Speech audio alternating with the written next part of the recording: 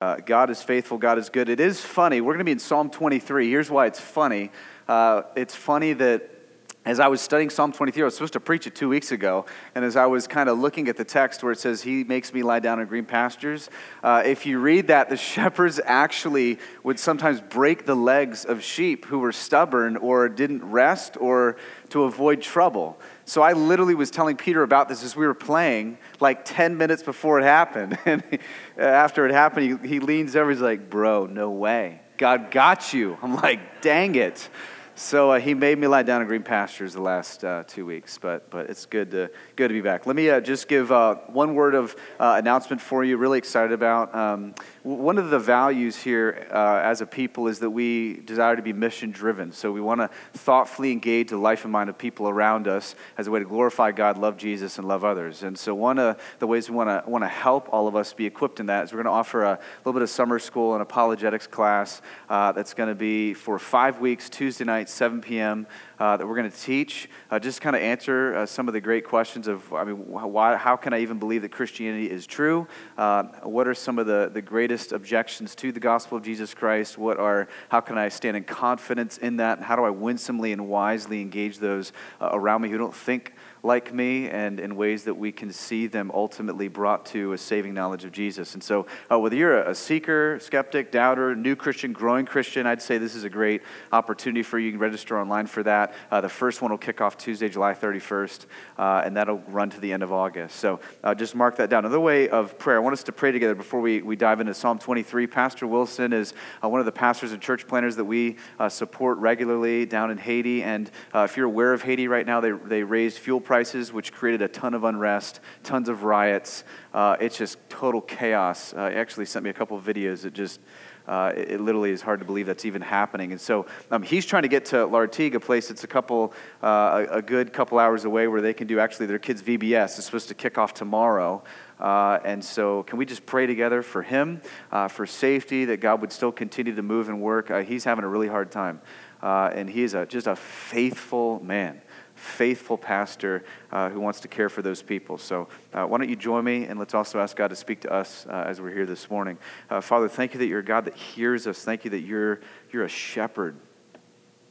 The God, you're not just a shepherd, you're our shepherd. There's intimacy there. So Father, thank you that we get to call upon you. Thank you that we get to ask you for things and needs. Thank you that we get to appeal to the omniscient one, the one who is always present and all-powerful, and everywhere at all times, ruling and reigning. God, would you intervene in Haiti even in these moments? Would you meet with Pastor Wilson and his team with the Holy Spirit of God? Protect them, encourage them, strengthen them. Would you fill them with your courage, your peace? Would you bring rest to the chaos? Would you make ways for them to get to where they need to go tomorrow?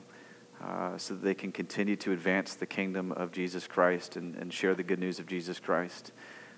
So God, would you do those things? God, would you help us in our apathy here, living comfortably as ones could when most of the world is persecuted and under great distress for even believing the good news of Jesus. Father, would you awaken us to what's at stake?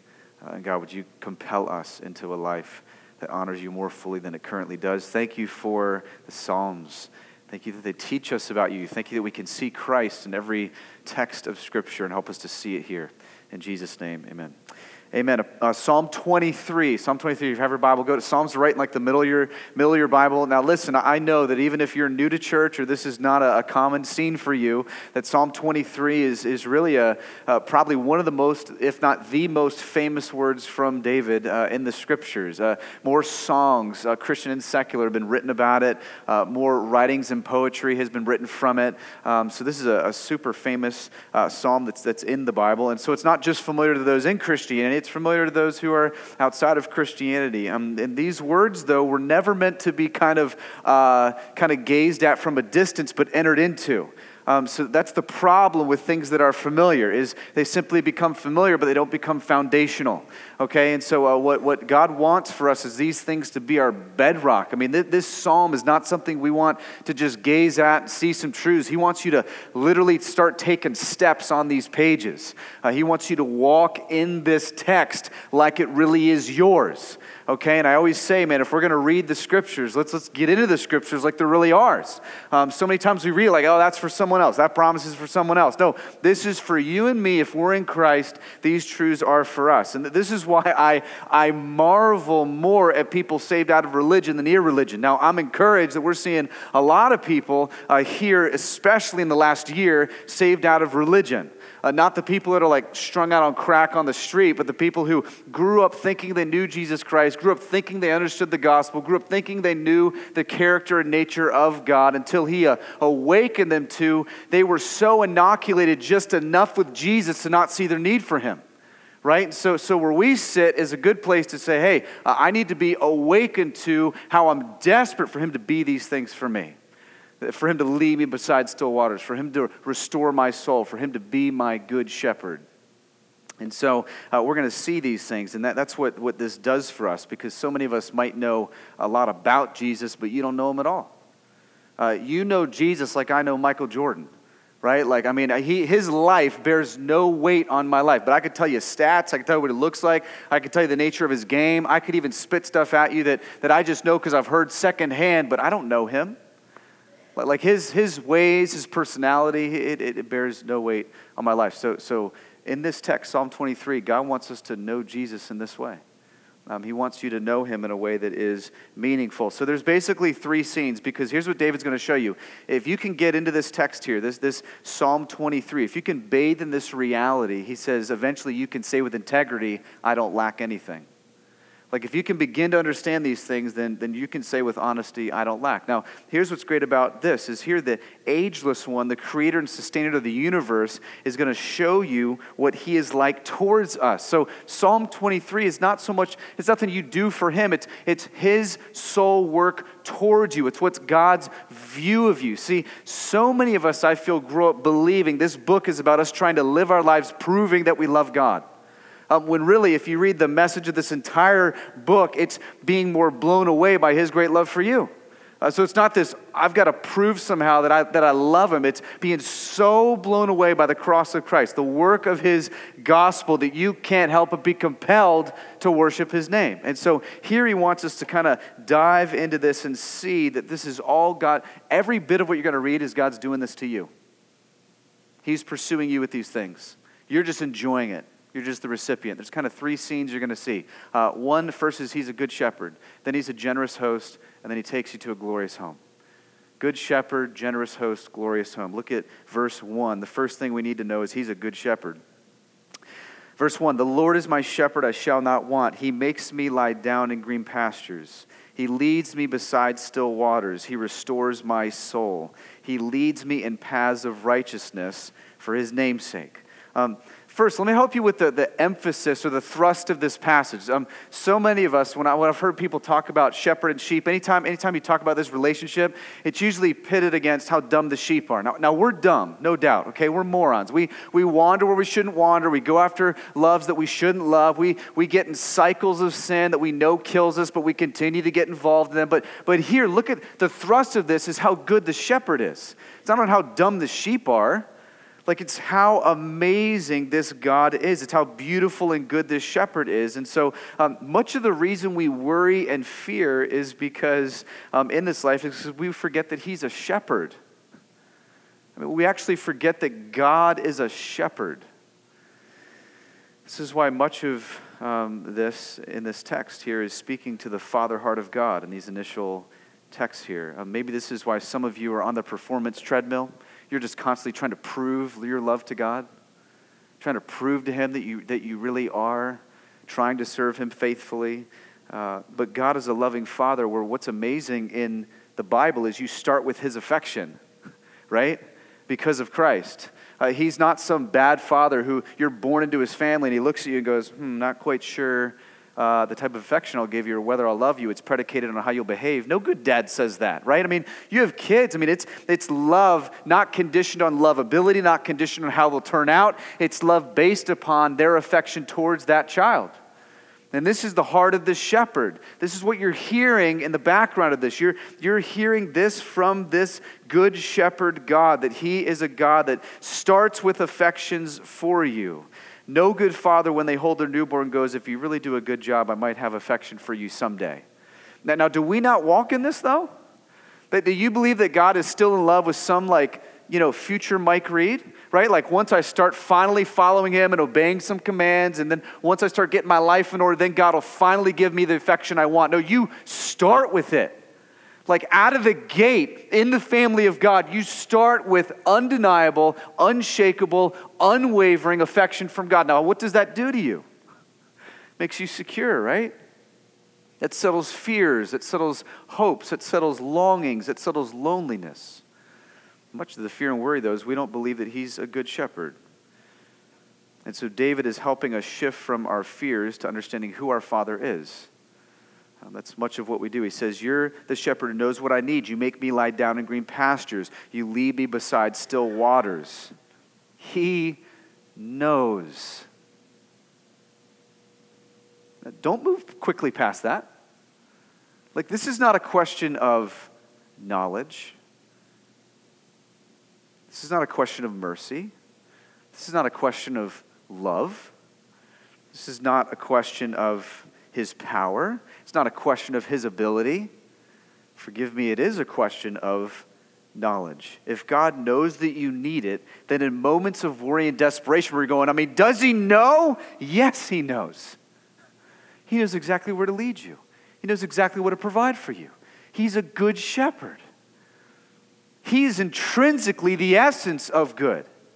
Like he knows every bit of what you need. Yes, your Father, in contrast to all the lifeless gods of pagan religions, knows exactly what you need, and he takes you to that place to give it to you. He leads you there. He guides you there. He's a protector. He's a provider. I love this. This quenching thirst, this making us lie down. These are all things he's doing to you. Where he's just like coming at you with these things, with these glorious things. This is the thrust of the psalm. He restores our souls, he says. Now, some of us, if we're not in Christ, we need restoration from judgment. We need restoration from our sin, right? That judges us rightly, right? But if you're in Christ, then what you might need is restoration from proclivities where you still chase lesser things, where you still love other things, where you still doubt his character. You need restoration into believing the aspects of his character that are true and not false. If you come to him by faith, he then gives you what? The Holy Spirit becomes like your spiritual GPS to lead you on paths that are right, paths of righteousness. We don't know where to walk. We don't know where to go. We don't know how life was really wired. We wake up thinking, I know how to run the world. I know how to run the universe. I know how to organize school systems. I know how to organize government. Really, we don't have a clue. God's the author and perfecter of everything, so we submit to him gladly and say, you teach me now through the resident truth teacher in me how to walk, how to live, how to see things, how to see life, how to see family. That's what the Holy Spirit does. That's what this shepherd does. And at times, he makes you lie down. He'll force upon you rest that's good. It's not unloving to break the hand that's holding on to something detrimental to the soul. He may do that in his love and grace at times because he's a good shepherd. Not because he's trying to take, he's trying to give generously. That's why it's so weird, this understanding of, everyone gets so angry in Genesis, saying, oh, how stingy is God that couldn't eat from the tree. He said you can have whatever you want. He says, hey, have at it. Paradise is yours. Hey, just don't eat from the one tree. He's overly generous. If you look at the character of God out of creation, he's much more generous than he ever is stingy. He's a God that says, here, enjoy. Just don't do this because this will harm, this will hurt, this will cause pain. He's a good shepherd. He's a good father. Verse 4 continues to show this about him. Even though I walk through the valley of the shadow of death, I will fear no evil, for you are with me. Your rod and your staff, they comfort me. He protects and comforts us. This is your shepherd. Like he's not in your closet at night trying to reveal to you and spook you out and trying to pull a wool over your eyes. He's gladly revealed truth. He's not some cosmic Easter bunny going, oh, maybe you'll find me. Maybe you'll know what I'm like. No, I always say, man, so many people go, man, I wish God would speak to me. I always say, grab a Bible. It's free. He'll speak to you every time you open it. He's revealed his word. He's already spoken through his revelation. Then he speaks through his Holy Spirit when we become believers in his name. He's never stopped speaking. He's never stopped giving revelation. He's never stopped teaching us the ways of what he's like. But this walk through the valley of the shadow of death, this is better translated into the deepest darkness. Like this is talking about that place that just doesn't feel safe. In fact, it's possibly haunting. Now, if we're honest, is this not where many of our hearts are? Those deep, dark, cavernous valleys where we feel often stuck. I don't know what it is for you, whether it's a temptation, an addiction, a relationship that's left you bruised, you being jobless, or wishing you were jobless because you're in a job you're stuck in. I don't know how this kind of lands for you. We all have a place that feels dark and alone, a valley, the shadow of death. It's natural to feel a lack, is it not? Because you just started out saying, if he's our shepherd, we don't lack anything. But in valleys, we sure feel like we lack, right? Now, why is that? Why do we feel that way? Well, because we believe while doubting. That's why we feel lack in these dark, kind of cavernous areas of our life. Many of us need to first learn to doubt your doubts. That's a beautiful truth. But the second is, what happens is you start letting your fears shepherd you instead of the shepherd you. So you're in these places where you feel stuck, and fear or anxiety or worry will be the very thing that grabs you by the arm and makes you feel comfortable. This is why if you look, even in Ezekiel, you look at the way that Satan himself was kind of this protector before he fell. And that's why sometimes we think that we're more safe under his guise and his lies than under the good shepherd. And he's saying, man, you need to know that this good shepherd leads you. And so David says, no, this is the way to reality. This is the way to life. You follow the good shepherd. You don't just follow what you desire. You don't just follow your thoughts. That's this whole we define what we want to define. We just make up truth, what we want to make up. No, we follow what he says. And that's why in this amazing reality, he says, he doesn't say he's a shepherd. He says he's my shepherd. He's mine. The God of the universe, the ageless one, the creator of all things. He's yours. Right? The essence of the gospel is you get God. Yeah, you get forgiveness of sin. Yeah, you get new life. Yes, you get forever. But man, the creme de la creme is that you get God. Did you know that? That's, if you could boil down the gospel, that's the win. It's not that you get out of hell. It's not that you get to all of a sudden be more happy. It's that you literally get the ageless one. You get the shepherd who existed before time was made. You get God. You get the good shepherd. And he's in the valley. It's amazing. He moves from just theological to personal. God inhabits your sorrow. God inhabits your darkness with himself. This is profoundly intimate. Like, this is not some hypothetical. This is reality for those of us in Christ. That he is your good shepherd, that he is actually with you in the valley, that he is actually good, that he's actually leading and protecting and guiding. And we need to work this deep into our bones so we can learn what Spurgeon said. The most precious word in this psalm is my.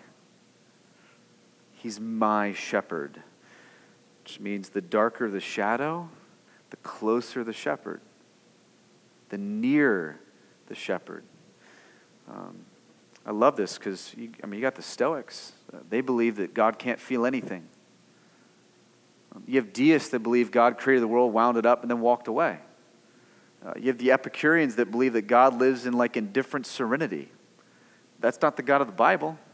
It's not the God of the Scriptures. The God of the Scriptures is described as this amazing God that is spoken of as Abba, as Daddy, as Father, as intimate as your own family. This God knows your longings, knows your fears, knows what trips you up, has not betrayed you, has not left you, has consistently stood in the gap for you, and he's evidenced it in the work of Christ predominantly. And he says, this is who I am as a good shepherd. This is who I am as your father. We need to know this. David is amazing. David is saying, when you get this, you'll realize that you never lack. even in the dark valleys. You realize that you have a God who's with you. This is why, if we're honest, we spend much of our Christian life praying for things that are already yours. I've said this a lot. And I don't know if it's just part of the culture we've grown up in, but we pray a lot of things that, I don't know if you realize this, you already fully have if you're a Christian. So we'll sit around and our typical prayer might be, Lord, I need strength, right? And the shepherd's going, I already promised you that I give you my full strength to accomplish all things that you put your task in your hands to do. It's mine in Christ. Well, I need grace then. Well, I already gave you grace in the cross of Christ. I said it'll be sufficient for all of your needs. I need peace then. Well, I thought I told you I gave you the peace of Christ in the cross when I gave you my Spirit. And I said that peace surpasses understanding. Well, I need love then. I mean, is there any way I could demonstrate love to you than laying down my life, having my son slaughtered for your sin, and rise him back to life, ransoming you and reconciling you to the Father at his right hand and gifting you my Spirit? Is there any way I could more show you my love, my affection for you? I've already showed you that. Right? We have all of these things. We are recipients of all of these things. Biblically, we need to learn to ask for wisdom, the Bible says. And wisdom will say it's kind of weird to ask for something that's already yours. So wisdom would say, help me to know my shepherd. Wisdom would say, man, help me to believe these things that are mine. Like I don't need more. God is inexhaustible in what he's already given you. This is Philippians 4:19. My God will supply all your needs according to his riches in Christ Jesus. Here's what's amazing about that. I don't know if you study words, but according to is not like God is sitting up in heaven and going, oh, I'm a billionaire and I'll give you $10 of my billion. That's out of his riches. It says according to his riches.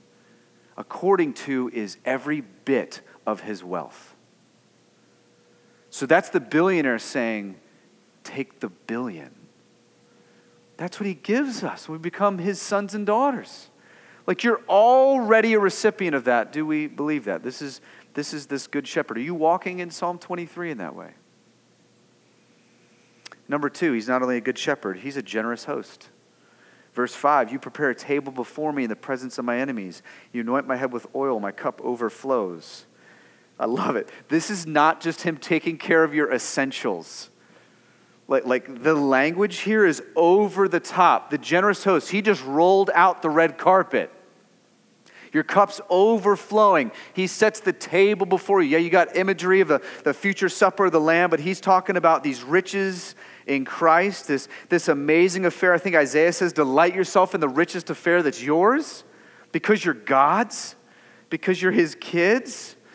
Now see, for some of us, we don't receive this text because of a genuine misunderstanding of God's love for you and a genuine misunderstanding of God's affection for you. Listen, Zephaniah says, he doesn't say God shouts at you. It says he sings over you. Some of you guys feel like God's screaming at you. Instead, he's singing over you. There's gladness in his heart towards you as his kids. I mean, is that how you view God? Is that how you view your relationship with him? I mean, this is mind-bending. This alters every bit of how you approach the Bible, about how you approach prayer, about how you approach relationship, about how you approach the things that he calls you to do and not do. This is necessary to begin to understand and walk in. But many of us, you can't even receive the text as it's being read to you because of a genuine misunderstanding of God's affection and love for you in Christ. And I'm here to tell you that he has already settled affection the day he brought you into his family. Like there's not more to give in the sense of he's withheld from you. He's continually coming after you as the good shepherd and a generous host. And that's why when we start understanding God as a good shepherd and generous host, you don't run from him, you run to him. Right? That's the common thing. You're stuck in some cycle of sin or some addiction, something you can't get out of. You don't want to confess it. What do? Run. I mean, don't show up Sunday. Don't you dare talk to a fellow brother or sister about that. Don't you dare confess. Man, this flips it on its head. We're eager to confess sins as Christians. You know that? Like, I love confessing my sin. You want to know why? I got a God who's eager to forgive me of that sin. A God who's eager to give mercy, a God who's eager to say, hey, Mike, come to Daddy and let's talk, let's chat, let's dialogue about how your heart is. And trust my heart towards you in the ways that I'll mend that and shape that. What an unbelievable reality for us as the people of God. But do we live like this under his good shepherding care? Children, right? Do they run to just grumpy people? Like, do they run to people that are just look like the world has ended? They run to those who are elated with joy, right? They delight in running to those who are carefree and laugh and sweep them up in their arms. And man, that's the imagery here. He's a good shepherd and a generous host that longs for us to be his children in that way. It's profound. But who else is there? Your enemies. Isn't that interesting? Did you ever read, or maybe you just grew up in Awana or something, memorize it, so you just, I don't know. Yeah, it makes a table before me, the presence of my enemies. Hold on a second. In the presence of my enemies. Yeah, he rolls out the red carpet even in the presence of your temptations and your sin. They're watching you be treated as royalty because they have no authority over you. Isn't that amazing? Hold on. That's my kid. That sin, that proclivity, that addiction, that doesn't condemn, that can't haunt, that can't cause unforgiveness, that can't cause unlove, that can't cause you out of my fold. I've got you, and I'm going to keep rolling out the red carpet, reminding you that you're mine. Profound in our struggle with sin, right? How encouraging is this, that we see the victories already at hand, that the power of this generous host is so great that these sins can no longer enslave us, they can only pester us. That they're in chains. It's so awesome seeing that picture here, but we struggle to believe this, right? Because we look at the cup and go, that's all there is? The cup is half empty, and the psalmist says, no, it's overflowing if you know this generous host. It's always overflowing. There's always more mercy you haven't seen. There's always more love you haven't seen. There's always more forgiveness you haven't seen. There's always more spaces to him that you have not yet crept into, that you have not used your microscope on, that you have not searched out. There's infinite beauty and perfections of this God that you have not yet enjoyed. And he's a generous host that wants you to enjoy all of these things. So the problem is, though, when the enemy of temptation comes at us, we doubt he's a generous host. And so we engage with like some spiritual eating disorder and start eating toxic things instead of the meal that he's put before us. Is that you? That your eyes are off of him and they're on to something else, some lesser pleasure, some lesser love, some lesser enticement. Thinking that will buy you something that only he can provide you. That's the imagery here. His goodness, mercy, peace never stops coming at you. So he is a good shepherd. He's a generous host. And finally, he takes us to this glorious home. Verse 6. I can almost hear it since I was like 7. Surely goodness and mercy, right? I mean, this text is so familiar. Surely goodness and mercy shall follow me all the days of my life, and I shall dwell in the house of the Lord forever. You know what I love about that word surely? Is it's this word that's like, of course. Like, of course it's going to follow me all the days of my life. Of course. I mean, he's always been faithful. He's always protected me. He's always provided for me. He's always showed himself through. So, of course, it's going to continue. Like, of course, it's going to go on and on and on. Of course, he's been a good shepherd. Of course, he's been a generous host. So what's the rest of my life look like? Mercy and goodness also. In fact, he goes, it's going to get even crazier. I'm going to dwell in the house of the Lord forever. Like, it's going to ripple into glory. Like this good shepherd who's a generous host so loves me and wants me to be so secure in him that he's not only going to provide for me here, he's going to ultimately prove that he'll redeem all things and lead me finally and fully into glory. It will all be forever and a day with no sin at all. What a great promise for us. His goodness and mercy is chasing you down all the way to glory. I mean, we live in a day. I mean, how many people do you talk to who are excited about the future? Right? Think about it, your coworkers, neighbors. Aren't you so excited about the future? Oh no, man, the economy, government, hate all our officials. Everyone's a train wreck. No one knows how to operate. Everyone's in distress. No one talk. Future's bleak. Our future's bright. Future ain't bleak. Yeah, we want to be burdened for justice that should be here and now, but we got a God that will enact final justice. We got a God that leaves no stone unturned. We've got that's fully in charge. He's not looking down going, I can't believe that earth is happening like this. He didn't do that with Adam and Eve. I can't believe you ate it. No, he had Christ ready. He covered them in animal skins.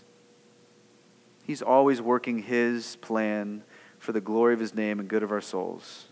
So David is showing us as people shout and believe they're citizens here. Remember, our citizenship is not here. We know that he's carrying us. This good shepherd, this generous host is carrying us all the way to our glorious home. David's showing you know the real story, right? So we keep our eyes on that day where there's only going to be one headline in the news. Our God is reigning as king. Jesus has the crown. He has always had it, but we'll see it in its fullness. And there will be one headline and none other. Happiness, joy, elation, pleasure, glory. Hey, no one sinned today. Isn't that awesome? No one got shot today. Isn't that awesome? Like no one abused their wife or husband today. Isn't that awesome? Like no one's hungry today in some third world. Isn't that awesome? No one's squandering for finances today. Isn't that awesome? No one's sick today. Isn't that awesome? No one's lying on any hospital beds today. Isn't that awesome? It's one headline. He's saying, man, we got to remember that that's where our shepherd is ultimately leading us. And ultimately taking us, and his goodness and mercy leads us all the way there. Here's what it also does for us, for those of us in Christ. Anytime you get sick, anytime some day doesn't go as planned, anytime you feel betrayed, those times for you are gifts to remind you of what he's ultimately preparing for you as a generous host. That's why Romans 8 says we groan, because we know that we don't want to be here and we want to be where we're not yet. It teaches that our hearts are wired that way. And this is why, man, I love the Bible's honesty. I mean, for all the arguments against the Scriptures, the raw honesty in the Scriptures is what should draw you into the Scriptures. I mean, the Scriptures constantly say, rejoice in hope. Rejoice in hope. This means there will be circumstances that aren't pleasant, days that are bad and dark. Right? But it says rejoice in hope. And it says in our rejoicing, in our gladness, it is not where we are, but in the promises that God has not abandoned you to our circumstances. And one day, whether it's a year, whether it's next week, whether it's this afternoon, whether it's 5 years from now, he will redeem all things. He promises, surely goodness and mercy will follow you all the days of your life. That's a promise. No matter how dark your day is today, you can enjoy that if you're a son and daughter in Christ, because we know what is coming. He will absolutely fulfill that promise. Where there is only one headline, and there is only one type of day we know, where it's only smiles. Can you imagine that? Friends, heaven is not you having wings, playing a harp. That is the most brutal picture of heaven. I mean, I was taught that growing up. Like I'm just flying around singing. How miserable is that? I mean, if you read the Scriptures, man, they talk about, man, you're gonna work and never toil, though. You're gonna eat yet never be hungry. Like you're going to enjoy gladness. You're going to enjoy, the affections of others in ways where it's never tainted. You're going to enjoy the glory of God, where your whole being is centered in a place you never felt centered before. You're going to enjoy looking at landscapes in the New Jerusalem and world. It's amazing. And we can't wait to get there, so we groan. And we know his promise. That's why I've just been earnest to come here and just celebrate with you God's deep, abiding care for you in Jesus Christ, because it's so hard for us to believe that he actually feels this way about us. because we know us. Right? You know your secrets. You know, as you sit in this room, the things that you wish and you continue to hope no one will ever find out. It's hard for you to conceive that anyone could possibly continue to love you even in that, with past mistakes or past regret or past guilt. It's impossible to conceive, possibly because part of it is you're projecting a reality on figures you had growing up, where all you experienced was unforgiveness, betrayal, inauthenticity. Our God's not like that. He's a good shepherd who's a generous host who has a mission to securely and finally bring you safely all the way home. Do you know this good shepherd? So I've just been earnest to come in here and enjoy him. I mean, when Christ sees those of us who are in Christ, did you know that he sees something that belongs to him? You ever thought about that? Like you belong to him. This is why if you go to like John 10, beautiful picture of Jesus being called the good shepherd, the great shepherd of the sheep. You see this amazing imagery there where it'll say on the day of trouble, he'll never bail as your shepherd. Like as the wolves come of Satan, sin, death, and temptation, he's going to stand in the gap. He won't bail. And in fact, right, he's the great shepherd that laid down his life for the sheep. Isaiah says, we were all like sheep wandering on paths. We did not know how to go the right way. We were harming ourselves with sin. And he comes and he dies. He actually, his cup, right, he drank the full cup of judgment so our cup would overflow. It's to whet our appetite for what he will do in the future and to help us continue to drink from what he's already given us in the present. And this good shepherd lays down his sheep. And when he went to the cross of Christ and paid our debt in full and rose, he knocked the teeth out of the wolves that they can now, maybe they can snarl, they can bristle, they can, come at us and seem angry, but all they can do is gum you. They have no teeth. They can just try to pester your leg. You just kick it off. You have no authority on me. You have no hold on me. You can't harm me. I'm a child of God. He's my shepherd. You seen my shepherd? The one who's coming back with a sword? No one wants to talk about that. Armageddon, right? On a white horse. You know where my shepherd, he came nice and meek the first time. Wait till he comes the second time. He's someone who stands with you and beside you and for you. Man, he's your champion that fights in your place. Not only for your sin, but every day as you battle temptation and wage the wars against your sinful flesh. What an amazing reality and amazing thought. And I love this hesed, mercy, and goodness and love. It comes from the word hesed. It's this love, this surely and goodness and mercy. That word's hesed. It has nothing to do with your lovability. That word is deep. It's this love that comes after you and keeps chasing you. And you see it in seed form in the Old Testament here, and it comes full bloom in the New Testament, right? Which is why John the Baptist, as he inaugurates the ministry of Jesus, is the Lamb of God who takes away the sin of the world. That he became like sheep, the shepherd, to redeem and reconcile us to himself, completely devoured by the wolves of the world, went to the deepest, darkest valley of death so that you wouldn't have to. So that he could walk with you and beside you. What this psalm is telling us is that in his love, he's so in pursuit of us that it will ultimately cast out every other voice that's tearing you apart. He's saying, turn up the music of the gospel. Like when you're in the valley, whether you're beside still waters, like turn up. Do you know how to do that? Like to read these truths and start bathing in them and walking in them and taking them away from what's familiar to foundational for you. Like getting around other brothers and sisters that encourage you in that way. Like getting in here to worship God, be reminded of these realities. Do you know how to turn up the music of this gospel? David's saying, turn this up so that the shepherd is so close to you, so clear to you, so near to you. John 10 will say, my sheep hear my voice and they know it's me. Like, do you know when it's him talking to you? Do you know when it's him casting out lies? Do you know when it's him giving you truth? Do you know when it's him saying, hey, you're okay? He's calming anxiety. Do you know when it's him saying, hey, you're mine, you're secure? Do you know that?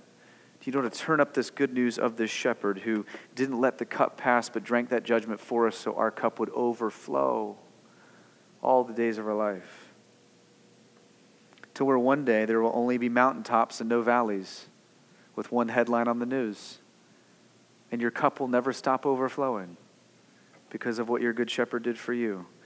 And in that day, you'll say, he really is my shepherd and I definitely don't lack.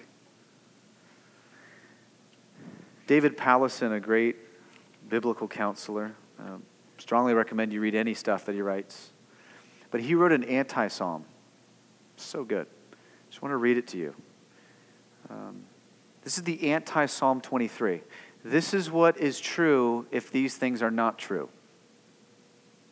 You ready for this? Good, because I'm going to read it anyways. Psalm 23. I'm totally on my own. No one looks out for me or ever protects me. All I experience is a continual sense of need, and I'm always restless. I'm easily frustrated, always disappointed. I feel overwhelmed. It's like a desert where I'm always thirsty. My soul feels broken, twisted, and stuck. I can't fix myself.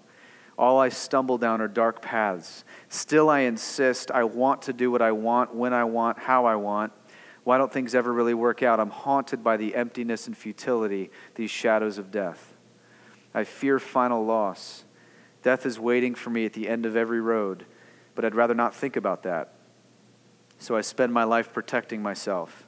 Bad things happen. I find no lasting comfort. Other people use me for their own ends. I can't trust anyone. No one is really for me except me. And even that's a lie. And I'm so much all about me, it's sickening.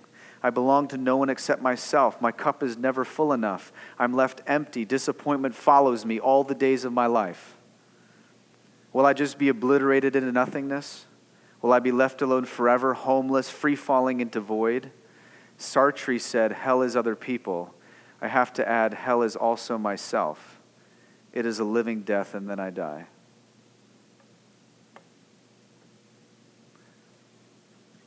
That becomes reality when you construct reality from a lie. When someone else is the center of the story, though, who can never go away, Jesus, the I am, crazy things change. All of a sudden, you're not the center of the story. It's replaced with Jesus as the center of the story, who's the good shepherd. And when you awaken and see who Jesus actually is as the good shepherd, everything in your life changes. Everything. If I were to go around just talk about conversion stories, every one of us, no matter the difference in nuances, would say something similar to this transition from an anti-Psalm 23 to what it says is Psalm 23. It's powerful. You see the person whose care and ability you can actually trust. And you don't just know you can trust it, you actually experience his care.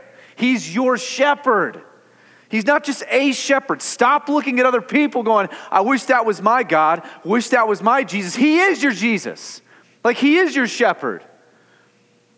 You're just having trouble believing these texts. You might need to cry out to God for him to help you get beyond your unbelief to believe that these things are actually for you. That this is your good shepherd. This is your generous host. He's taking you finally and fully to your glorious home. You believe this is ours? Can you believe Psalm 23 is in the Bible? That this is true for you and I? Have you ever read it that way? Because that's the way it's meant to be read. See, the Psalm 23 captures what it feels like when Jesus Christ actually puts his hand on your shoulder. And you feel him. That's the real Psalm 23. And you can sense him. You can know him. So I want us to end by just reading Psalm 23 together. If you have a Bible, you can just read it. It'll be on the screen if you don't have a Bible. But I don't want you just to read it. Not like Awana, not like Sunday school, if that were you. I want you to read it like this is actually true for you. I want you to read it thinking through like these things are actually yours if you are in Christ. Psalm 23. The Lord is my shepherd, I shall not want. He makes me lie down in green pastures. He leads me beside still waters. He restores my soul. He leads me in paths of righteousness for his name's sake. Even though I walk through the valley of the shadow of death, I will fear no evil, for you are with me. Your rod and your staff, they comfort me. You prepare a table before me in the presence of my enemies. You anoint my head with oil, my cup overflows.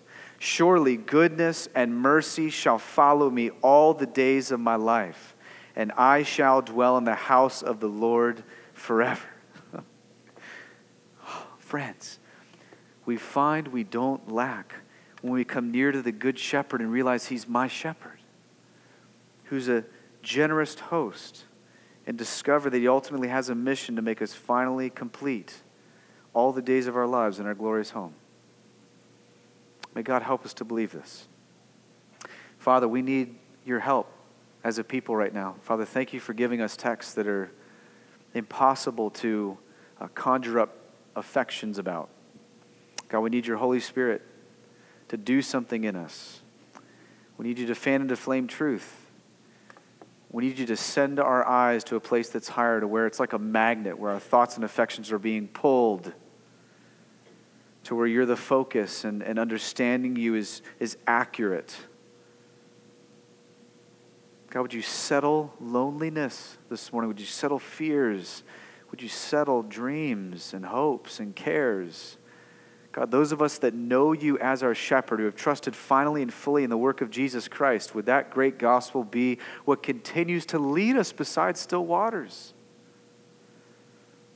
Seeing how generous you were in that act of laying down your life for your sheep, so that we might have the richest affair. We might see that goodness and mercy, surely that'll follow us all the days of our life. You've never stopped being you. God, I do pray, though, that some of us might tremble this morning if we're not in Christ, if we don't know your saving work, realizing that life is despairing without the Good Shepherd. That yes, life is hopeless, life is meaningless. Our sin will need a payment. And that payment is everlasting separation from you. In agony, not being with you. God, would you save some this morning? Would you bring more sheep into your fold? Might some repent of their sin and acknowledge that they've been trying to be the Good Shepherd. They've been trying to be God. They've been trying to organize their own life. Realizing that is idolatry, which is sin. Sin being making anything ultimate above you. Father, we have all fallen short of that. All fallen short of giving you glory. So would you mend that? Would you restore our souls this morning? Restore some eternally for the first time in the saving work of Jesus, and continue to restore those of us who are yours. And God, as we approach this table, I pray it would be so nourishing to us at this meal. We'd see the broken body and shed blood of Jesus and be nourished by this, remembering who you are. In Jesus' name, amen.